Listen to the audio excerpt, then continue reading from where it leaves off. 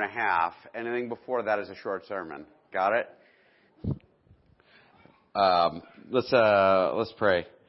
Heavenly Father, I pray that you be with me this morning. Help me to bring out your word. Help me to unpack your truths. Help me to speak to the places in people's hearts this morning that are just in need of hearing from you, Lord God. I pray that the hard and rocky places would be broken, and that good soil would be found underneath, and Lord God, that you would just pick the rocks out of the hearts and lives of the people who are here.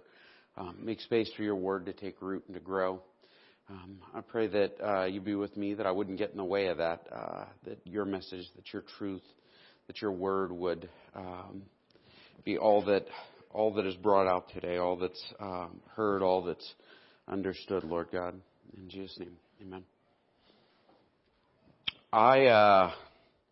So we are doing a text from Acts again this morning, and it's so preaching narrative is hard for a couple of reasons, because it's not instructional, and so you got to look for things in the text, and not every passage is easy. And I've spent a lot of time chewing on this one, and at the end of the day, what I walked away with was this idea that I never, like, Paul isn't human when I read him. I don't know if that makes sense. You ever encounter somebody that, like, no matter what you do in relation to them, they seem a little like Superman? Or, too perfect for words? I remember in high school I would meet these people who just seemed perfect, and they were pretty or handsome or athletic or smart, and it just seemed like nothing would ever go wrong, and they probably never even used the bathroom. They were so perfect. Do you know what I'm talking about? And like Paul lands in that category in my world, where you read him and he always seems to have the right answer, and he always seems to be courageous and to endure and to stand firm under difficulty and everything else. And as I dive into that, I wanted to talk, before I get to Paul, I wanted to talk about a guy named Audie Murphy. That is not Eddie Murphy. They are distinct people. Eddie Murphy was on Saturday Night Live in more than a dozen really bad movies. Audie Murphy was in quite a few movies as well. He actually was the most decorated American soldier in World War II. Audie Murphy won every award that was offered by the United States military during his time of service, right? And then he went on and he made movies and wrote songs and everything. I mean, like he was larger than life. And almost no one here is old enough to know much about him from firsthand experience, except maybe Terry. And Glenn, maybe? Probably Glenn.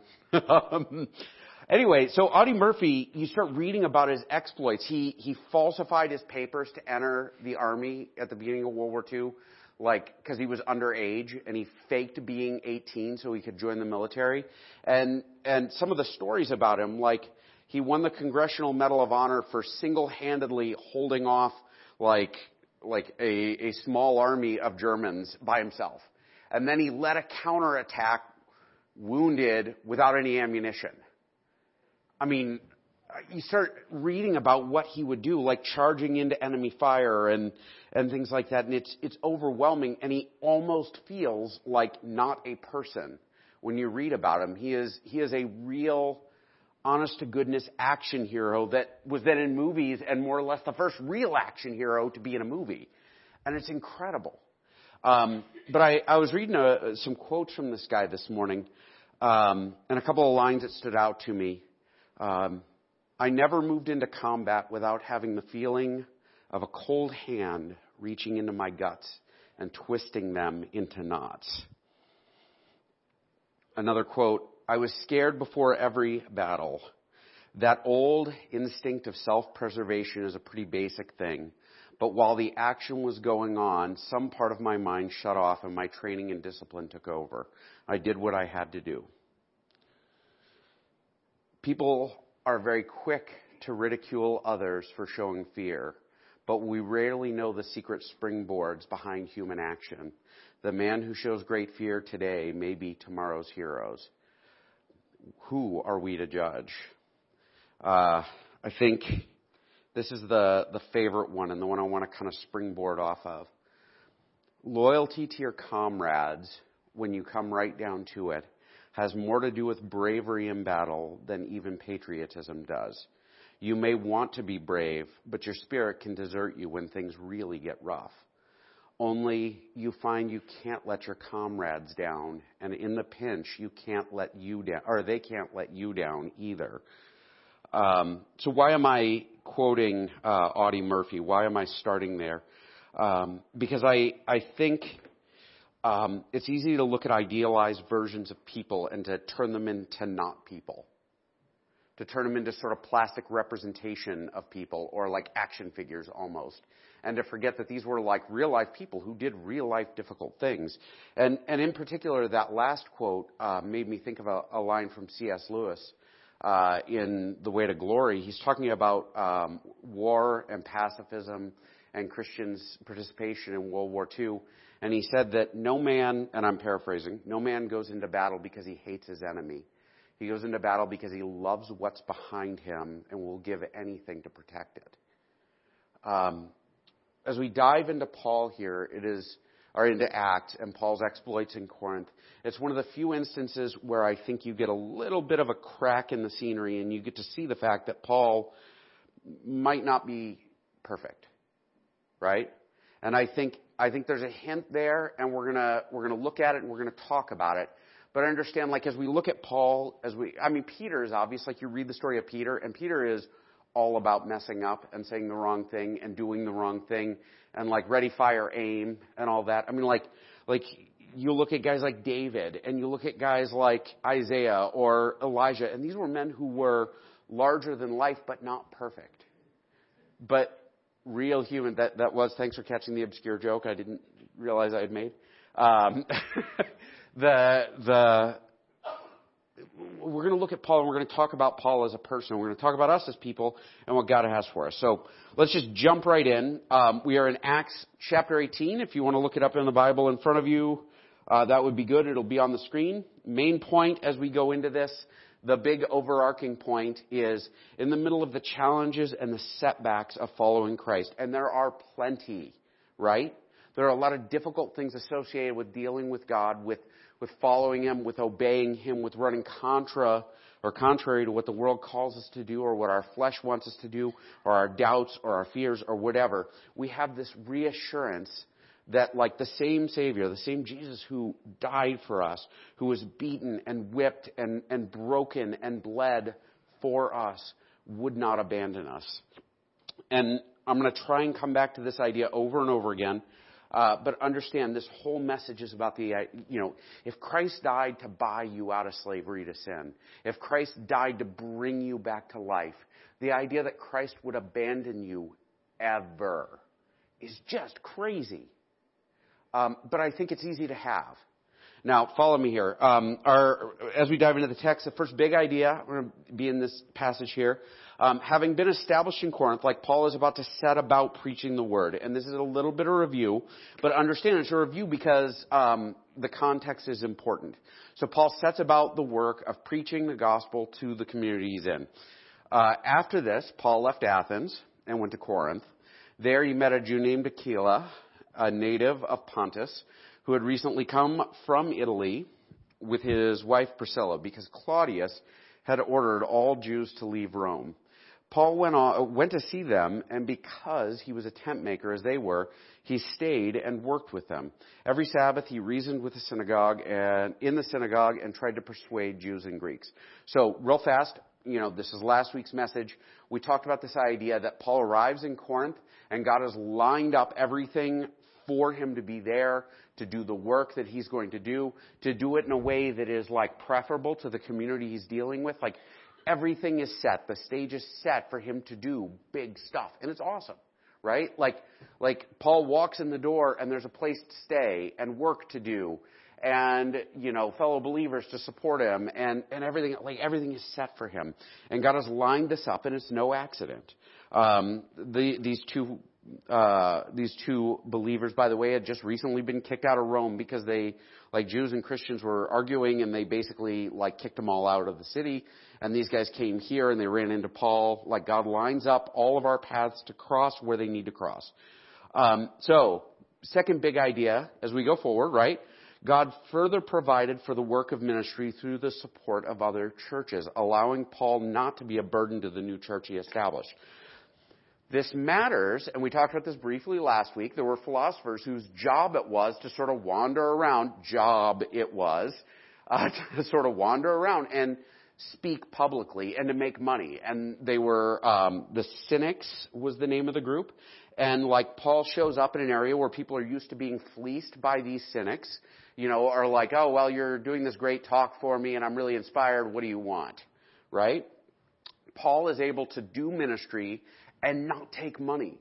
And that becomes a major hinge in his argument against the super apostles, as he calls them, the heretics that move into Corinth later and sort of corrupt the church. And so Paul is put in a position where, beyond the initial provision, God provides even more to make it so that he is able to do the ministry and to do it in such a way that later he's got a strong argument in his hand. You know what I mean? I think a lot of people here play pinochle. And if you've got the Joker, right? No? I'm bad at pinochle. I don't like playing it. It's an ace or two. Which one is it? I think your card analogy has disappeared. It was magic. It's like holding one of the two big trump cards, right? There you go. And knowing it's there and knowing that at any moment you can unleash it, right? Only in Paul's case, he's holding it the whole time, and it's not until he needs it he realizes he's got it. And so Paul is able to sort of hold his trump back to do this thing in a way that's powerful. And it's because God provided before the time came. So when Silas and Timothy came from Macedonia, Paul devoted himself exclusively to preaching, testifying to the Jews that Jesus was the Messiah. Now, we find out in the letters that the church in Macedonia actually provided support, and so Paul never took support from the church in Corinth. And he made it a point never to take their money or to support them. And actually, for the most part, even just a couple of guys that were converted, he didn't baptize any of them, which is weird because you'd think that'd be most of what Paul would do, bring in new believers, baptize them, and disciple them. But he doesn't do any of that. And later on, we find out that they argue about who baptized who. And Paul's able to say, thank God I didn't baptize any of you people, except for that guy and that guy and that guy. And that's it. But God lines all of this up, and he provides for Paul years before he knows he even needs it. Third point here, right? As we work through this little bit of text, Paul's words and actions are prophetic, word-action moments. And they're in harmony with Old Testament examples. What he's about to do in the text is bold and kind of in your face and kind of, for a Jewish audience, it would be obvious. And it would be kind of insulting. Right? And by kind of, I mean deeply. So it's this bold move that they would have gotten right away. Watch this. So Paul is there. He's preaching in the synagogue. He's got this audience. He's talking about Jesus as the Messiah. But when they opposed Paul and became abusive, he shook out his clothes in protest and said to them, "Your blood be on your own heads. I am innocent of it. From now on, I will go to the Gentiles." So he's gone to them. They start becoming abusive. It's not clear what that means, but Paul put up with a lot generally. And so it seems like it was probably enough to prompt Paul to stand up and say, he shakes his clothes, right? They wore robes, by the way. It's not so he shakes out his robes and he says, this is on you now. You guys have brought this on yourself. God's judgment is on you because you refuse to listen. I've done everything I can. Now, my first read of this, all I could think of was Pilate washing his hands, right? And saying, well, my hands are innocent of this man's blood, right? It's actually more likely a reference to Nehemiah, who in the middle of everything, they're encountering difficulty, and he stands up I also shook out the folds of my robe and said, in this way may God shake out of their house and possessions anyone who does not keep his promise. So may such a person be shaken out and emptied. At this time the whole assembly said amen and praised God, and the people did as they had promised. What happened was Nehemiah is talking to him. He shakes out his clothes and he says, just like that is what God's going to do to you. But this had become a common thing amongst Jews. If they had an issue with each other, they would shake out their robes because there would be pockets, right? Like I hear women talk about how important dresses with pockets are. It's like almost a sacrament. They would have little pockets and corners and places to hide snacks and things like that. And they would shake out their robes as a demonstration that I've done away with everything I've got. I'm done with this. A slightly more well-known version of this is, if anyone will not receive you or listen to your words, shake off the dust from your feet when you leave that town or house. This is the words of Christ. He's talking about, listen, if you go somewhere and you preach and they don't listen, shake off your dust. And it's sort of a prophetic speech act. And it's saying, I've done everything I can. This is on you. I want to make an interesting kind of like point here, because it reads as in your face, but there's a second half to this where Paul says, guys, I'm trying and you're not working with me here. I suspect every parent in the room has had an instance where their child has dug into the point of self-destruction, right? Where you're looking at them and you're saying, you're doing something that is going to wreck you. Do you understand what is coming? Right? Do you understand like how bad this is going to be? But I'll tell you what, it's on you. Your blood is on your own head. And I really want to say that to my kids sometimes. All right, fine, go get hurt, but your blood is on your own head. Shake out my pants at you. So Paul cares about these people. He isn't there preaching the gospel out of spite. He's not there preaching the gospel because he's getting anything out of it, because he's clearly not. He's doing it because he loves these people. And I can't help but think of C.S. Lewis saying, no man goes into war to fight an enemy because he hates the enemy. He does it because he loves what's behind him. Paul is there day after day preaching to these Jewish folks because he loves them, because he desires to bring them to Christ. And he actually says outright, at one point in one of his letters, I would gladly be cursed myself. I'd gladly take damnation if I could trade my own soul for the souls of the Jewish people. Like, he loves these people and they won't listen. And so he shakes out his clothes and he walks away. And it had to be heartbreaking. So heartbreaking that he doesn't go very far. Then Paul left the synagogue and went next door to the house of Titius Justus. I have no idea how to say that right. I deeply apologize. A worshiper of God, Crispus, the synagogue leader, and his entire household believed in the Lord, and many of the Corinthians who heard Paul and believed were baptized. Or heard Paul, believed, and were baptized. So, what happens is Paul goes next door. And there's a lot of discussion in different documents about, like, well, why on earth would Paul have just gone next door? Is he being passive-aggressive? Maybe. But more likely, he wanted to be close at hand because he didn't want to leave them that far, right? He didn't want to leave them completely to their own devices. He doesn't want them cursed and their blood on their own head. He wants to help them, but they're not listening. So Paul goes right next door, and the very first thing that happens is the guy who's head of the local synagogue converts. Had to make some friends there, right? This guy turns up later. He is not a one-off character, but we're not going to talk about him. So Paul is actually experiencing some success. Frustration, but success. There are Jewish people being converted, the people he's chasing after. There are other people in Corinth believing. There's a church becoming established. And in fact, again, I think I said this last week, the church likely grew large enough that there were multiple church bodies in the community. Like, this is a huge undertaking for Paul. So despite these successes, now watch this, because up until this point, we've got maybe some frustration, right? But we've got church growth, we got success, we got God lining up the lives of a bunch of people to support Paul. We've got where God is blessing the ministry through outside support.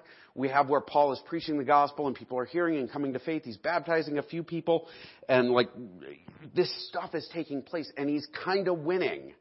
But despite that, despite the progress and signs that God is in his favor, God feels it necessary to show up in a dream and reassure Paul in the work he's doing. So this is 9 to 11. This is the last little bit from this particular segment of Acts that we're going to go through. One night, the Lord spoke to Paul in a vision. Do not be afraid. Keep on speaking. Do not be silent, for I am with you. No one is going to attack and harm you, because I have many people in the city. So Paul stayed in Corinth for a year and a half, teaching them the word of God. So, there are a couple of possibilities here. First off, it may be the case that Paul is considering leaving because he sees difficulty brewing, and there's going to be a trial in next week's passage, right? And it's a weird trial, and I wanted to do it this week, but it's just too much, and I didn't see how I was going to be able to. So God comes to him in a dream and says, hey, don't be afraid, don't worry, don't doubt, don't prepare to run, don't anything, dig in and do the work, right? Now, action hero Paul. Like the Paul who says, hey, if I get whipped, then I get to experience what Jesus experienced. Hey, if I'm hungry or in thirst, I'm hungry and in thirst for the Lord. Those things sound amazing, right? Paul is the spiritual leader evangelist who is like Audie Murphy in the pictures with every medal hanging down his shirt, right? And he'd say, all of this stuff is rubbish for the opportunity to know Jesus. Like he is out there doing the work and he is awesome and you never see a crack in the facade, except I would suggest that this might suggest, it might be an indication that sometimes Paul got afraid. Right? Like, I think sometimes Paul looked at what was coming and said, I'm not real excited about this. Or, oh, no, what's going to happen now? Or, why, Lord? Why me? I mean, I think I'd say that more than once, right? And he stays there. He never moves on. He stays 18 months. He preaches. He teaches. He establishes a church. He does all this work. He does not. We have no recording of God saying, Paul, don't be afraid. No one will touch you. And Paul saying, I wasn't afraid. Let me do my job. Right? This happened for a reason. But Paul holds something back out of this. Like, we don't know exactly what's happening. We know that Paul, like, at different points, he experiences difficulty. And sometimes he was frustrated. And we know these things, like, because he hints at them. But Paul never writes a whole essay about, like, wow, I got really depressed. I got really scared. I was not happy with what God was asking me to do. None of that stuff. Like, we just don't ever see it. But if you back up, because it's easy to look at scriptural characters, and it's one of the things that makes Christianity unique is most of our heroes are not perfect, right? We're going to go through a few of these. Jonah, right? Jonah of great faith, who when God said, I'm going to destroy Nineveh, I need you to go warn them. Jonah says, absolutely not. I hate those guys. Destroy them. Come on, go. Go warn them. If I warn them, they'll probably repent and you won't kill them because that's just how you are, so I'm not doing it. What? But again, Jonah is frequently listed as a hero of the faith. And when God doesn't destroy Nineveh, he sits on a hill and he complains about it. See, God, I knew you'd do this. Why didn't you kill these guys I didn't like? Elijah. And honestly, Elijah's story is this like sequence of events is one of my favorites in the scriptures where like Elijah goes out and he challenges the prophets of Baal, like Baal the fire god. Let's sacrifice with fire. And you call on your God to build a fire and I'll call on my God. And he dumps water. Elijah dumps water all over his sacrifice. And he watches the prophets of Baal like celebrating and cutting themselves and he makes fun of them. Hey, maybe Baal's on the toilet. Why don't you yell a little louder? He's probably napping. And then like after dumping hundreds of gallons of water in the desert, which is quite an ostentatious display, on his sacrifice and on his wood, creating a moat around it, he kneels down and he prays for about 30 seconds and a giant fireball shows up and wipes out all the water and the sacrifice and everything else. And you gotta say, man, that is pyrotechnics. That is God answering in a big, awesome, incredible way. And the people are driven. Like they get up and they execute the prophets of Baal and they say, we're going back to our God. And literally a chapter later, like within days, Elijah is running for his life in the desert crying. like exhausted and weeping and, oh, God, why would you put me in this position? Like, God just dropped a fireball for you. What do you want? But he ran away afraid, and people were after him to take his life, and he hid in the mountains in a cave. And ultimately what God said was, trust me. I got this. You're not the only one. This is my deal. But Elijah was scared, and he was depressed, and he was fearful the day after about the biggest victory he was ever going to get in his lifetime. We look at Jeremiah, whose first calling, he stands up and he says, all right, God, I am way too young for this work, and I'm really bad at speaking to people. No, I'm not going. Nope, not a chance. And then you read about the guy's life. He's like thrown in prison. Like they dumped him in a well once just to get him to shut up. Like, oh my gosh. But the first thing he said was, God, I am not your man. Don't send me. Elijah, who did say, here I am, send me, was also the guy who said, yeah, I'm way too sinful. You can't send me. I'm a man of unclean lips from a people of unclean lips. I'm undone if I've seen God. And God cleans him. Moses, standing before Pharaoh and saying, let my people go. And Pharaoh doubled the workload. And Moses turns around and says, God, what is your deal? Why did you send me to screw up these people's lives even worse? Why would you do this? It's almost impossible to find instances where God's heroes don't drop the ball or doubt or struggle or fear. And it's a natural part of the faith. And I'm not saying that it's something we should wallow in. Let me get to this. But understand, as people, you will doubt and you will struggle and you will feel depressed. You'll have successes and you'll see God do good things. And then the next day you'll find yourself spiritually flat or empty. And you'll think, where are you, God? Right? Am I the only one who's experienced this? Just me. Thank you, Rebecca. I appreciate it. Another hint from Paul. This is in a letter to Corinth. Therefore, in order to keep me from becoming conceited, I was given a thorn in my flesh, a messenger from Satan to torment me. 3 times I pleaded with the Lord to take it away from me. But he said to me, my grace is sufficient for you. My power is made perfect in your weakness. Therefore, I will boast all the more gladly about my weaknesses, so that Christ's power may rest on me. That is why, for Christ's sake, I delight in weakness and insults and hardship and persecution and difficulties. For when I am weak, then I am strong. Mind you, this is after Paul showed up in Corinth and they chased him out of town, humiliating him. Right? That's what the sequence of the letter. He goes to Corinth, these people who love him, who he established this church, he's friends with all of them, and they mock him and chase him out of town, kick him out. And then he sends one of his representatives, and they kick that guy out. And then he sends Titus, who is tough, and Titus sets him in order. He says to him, listen, guys, in my weakness, I ask for God to just fix this. Help me. Get me over this. He doesn't immediately run to, when I am weak, then I am strong. I think Paul agonized.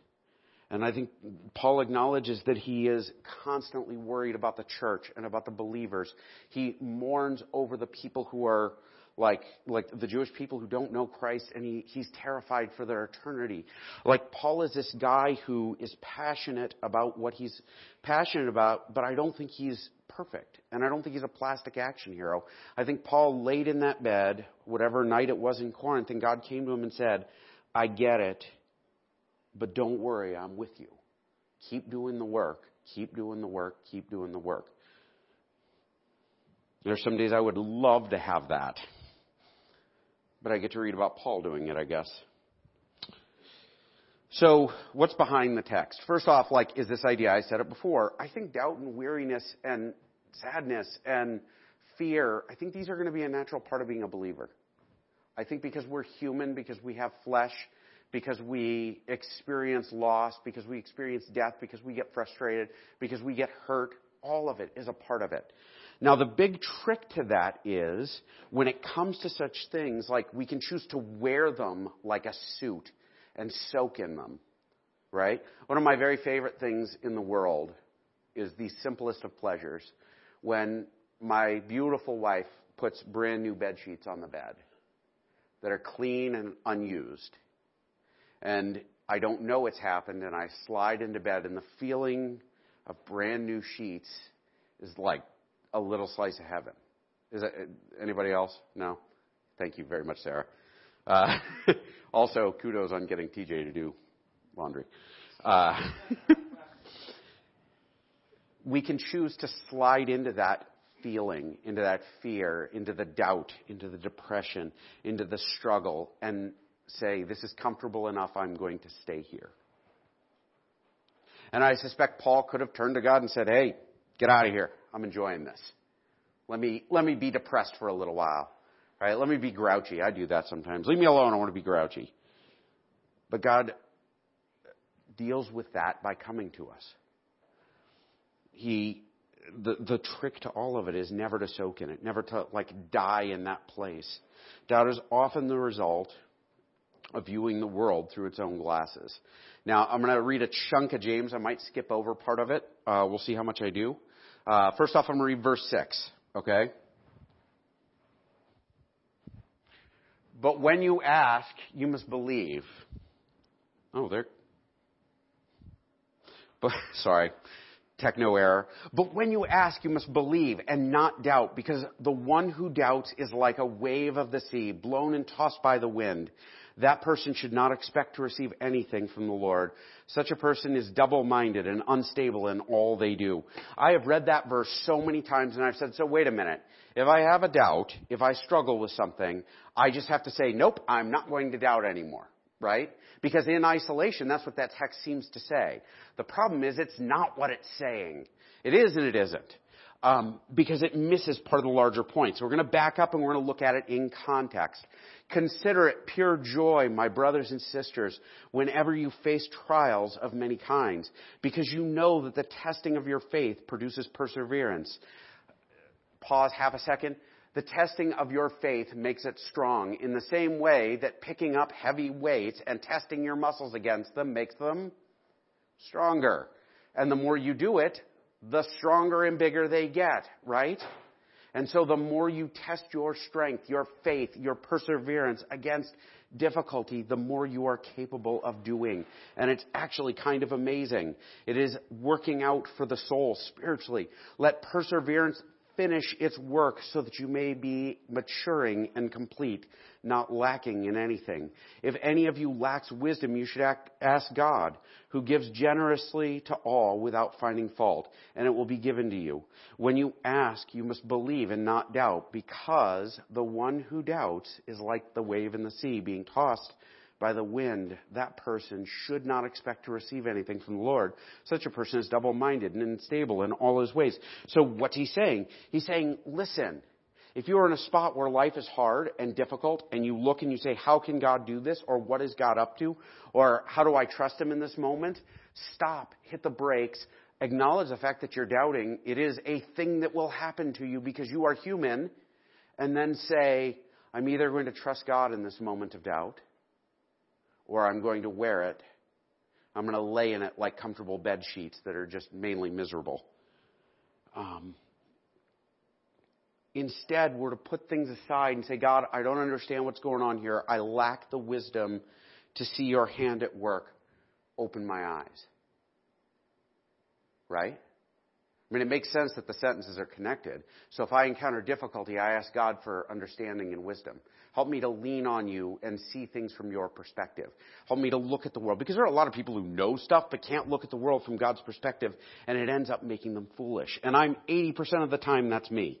Go on from there. Believers in humble circumstances ought to take pride in their high position. Again, does this sound counterintuitive? If you're poor and have no influence and nobody listens to you, take pride in the fact that you're in a high position in God's kingdom. Meaning, look at the world through God-colored glasses, not the garbage-colored glasses you're looking through at the moment. Because when you look, God says, those who are lowly, those who serve, those who are humble, those who are not collecting up their reward and their recognition now, they're collecting their treasure in heaven. But the rich should take pride in their humiliation. So if you are wealthy, if you are rich and you are humiliated, take pride in it, since they will pass away like a wildflower. For the sun rises with scorching heat and withers the plant, and the blossoms fail, and its beauty is destroyed. In the same way, the rich will fade away even while they go about their business. Meaning, nobody lives forever. And so if you're wealthy, look at your life and say, this life and this stuff I have is temporary. Only God has control. And ultimately, only before God will I answer. Like, only before God will I be judged. And I need to take that part seriously. That's wisdom. Wisdom is not looking at the world through our glasses. And so when Paul is told, hey, don't be afraid. Don't worry. Just keep doing your job. He's being given a tip of wisdom, right?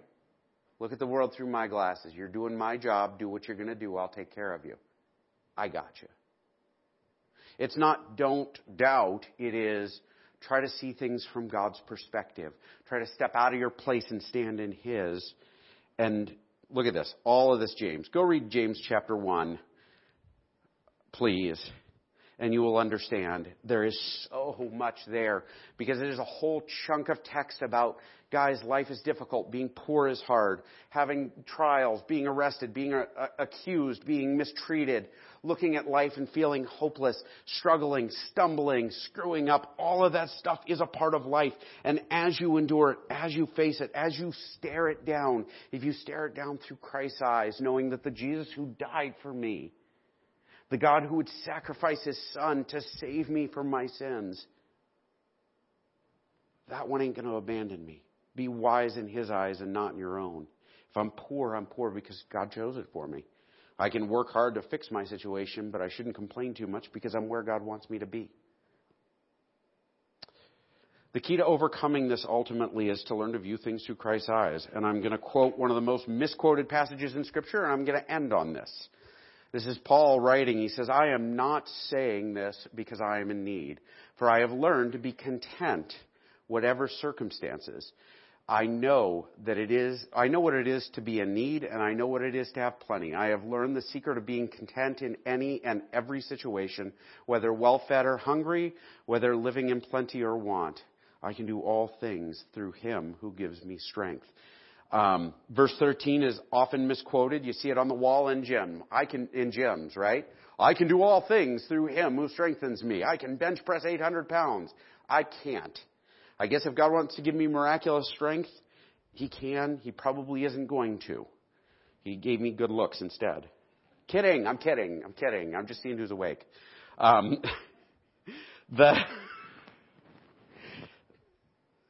This passage is not about God will give me some miraculous gift all the time. It is, I can go through anything. And as long as I understand that God is in charge, that He orders my path, that He's selected my challenges, that everything is in His control. And when I find myself doubting, how can God be there if I'm experiencing this?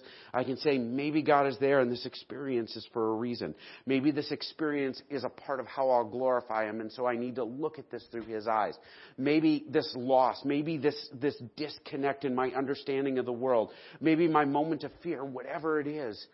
If this is God's deal, then I'll endure it. And I'll endure it with a smile on my face because I can do anything because He's carrying me through it.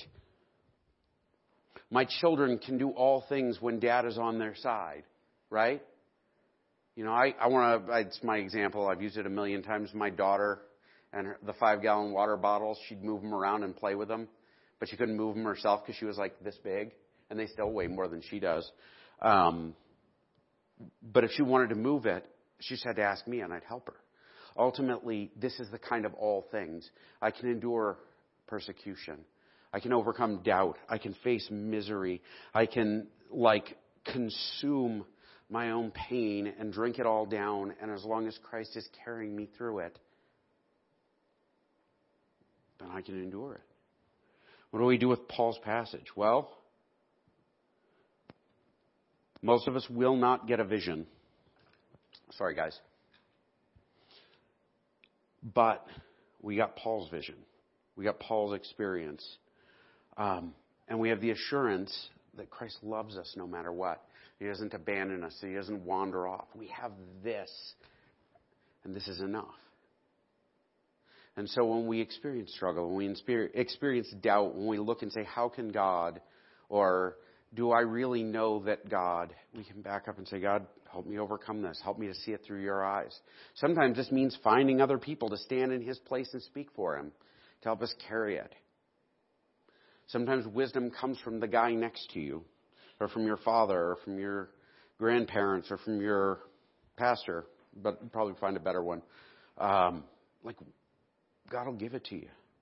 Sometimes all we need to endure is understanding. I'm going to close in prayer, and my challenge to you today is, like, as you go out into the world, like, what's Christ calling you to do with the life he's given you?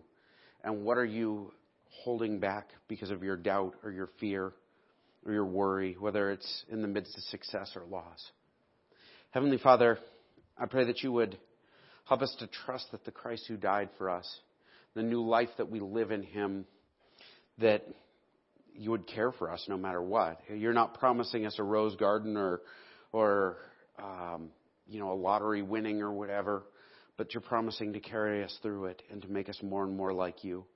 Father God, the greatest treasure to receive, to acquire in life is intimate relationship with you. I pray that the folks who are here today would come to know you more intimately and more closely by learning to look at you, learning to look at their life and their circumstance through Christ-colored glasses. I pray all of these things in Jesus' name. Amen.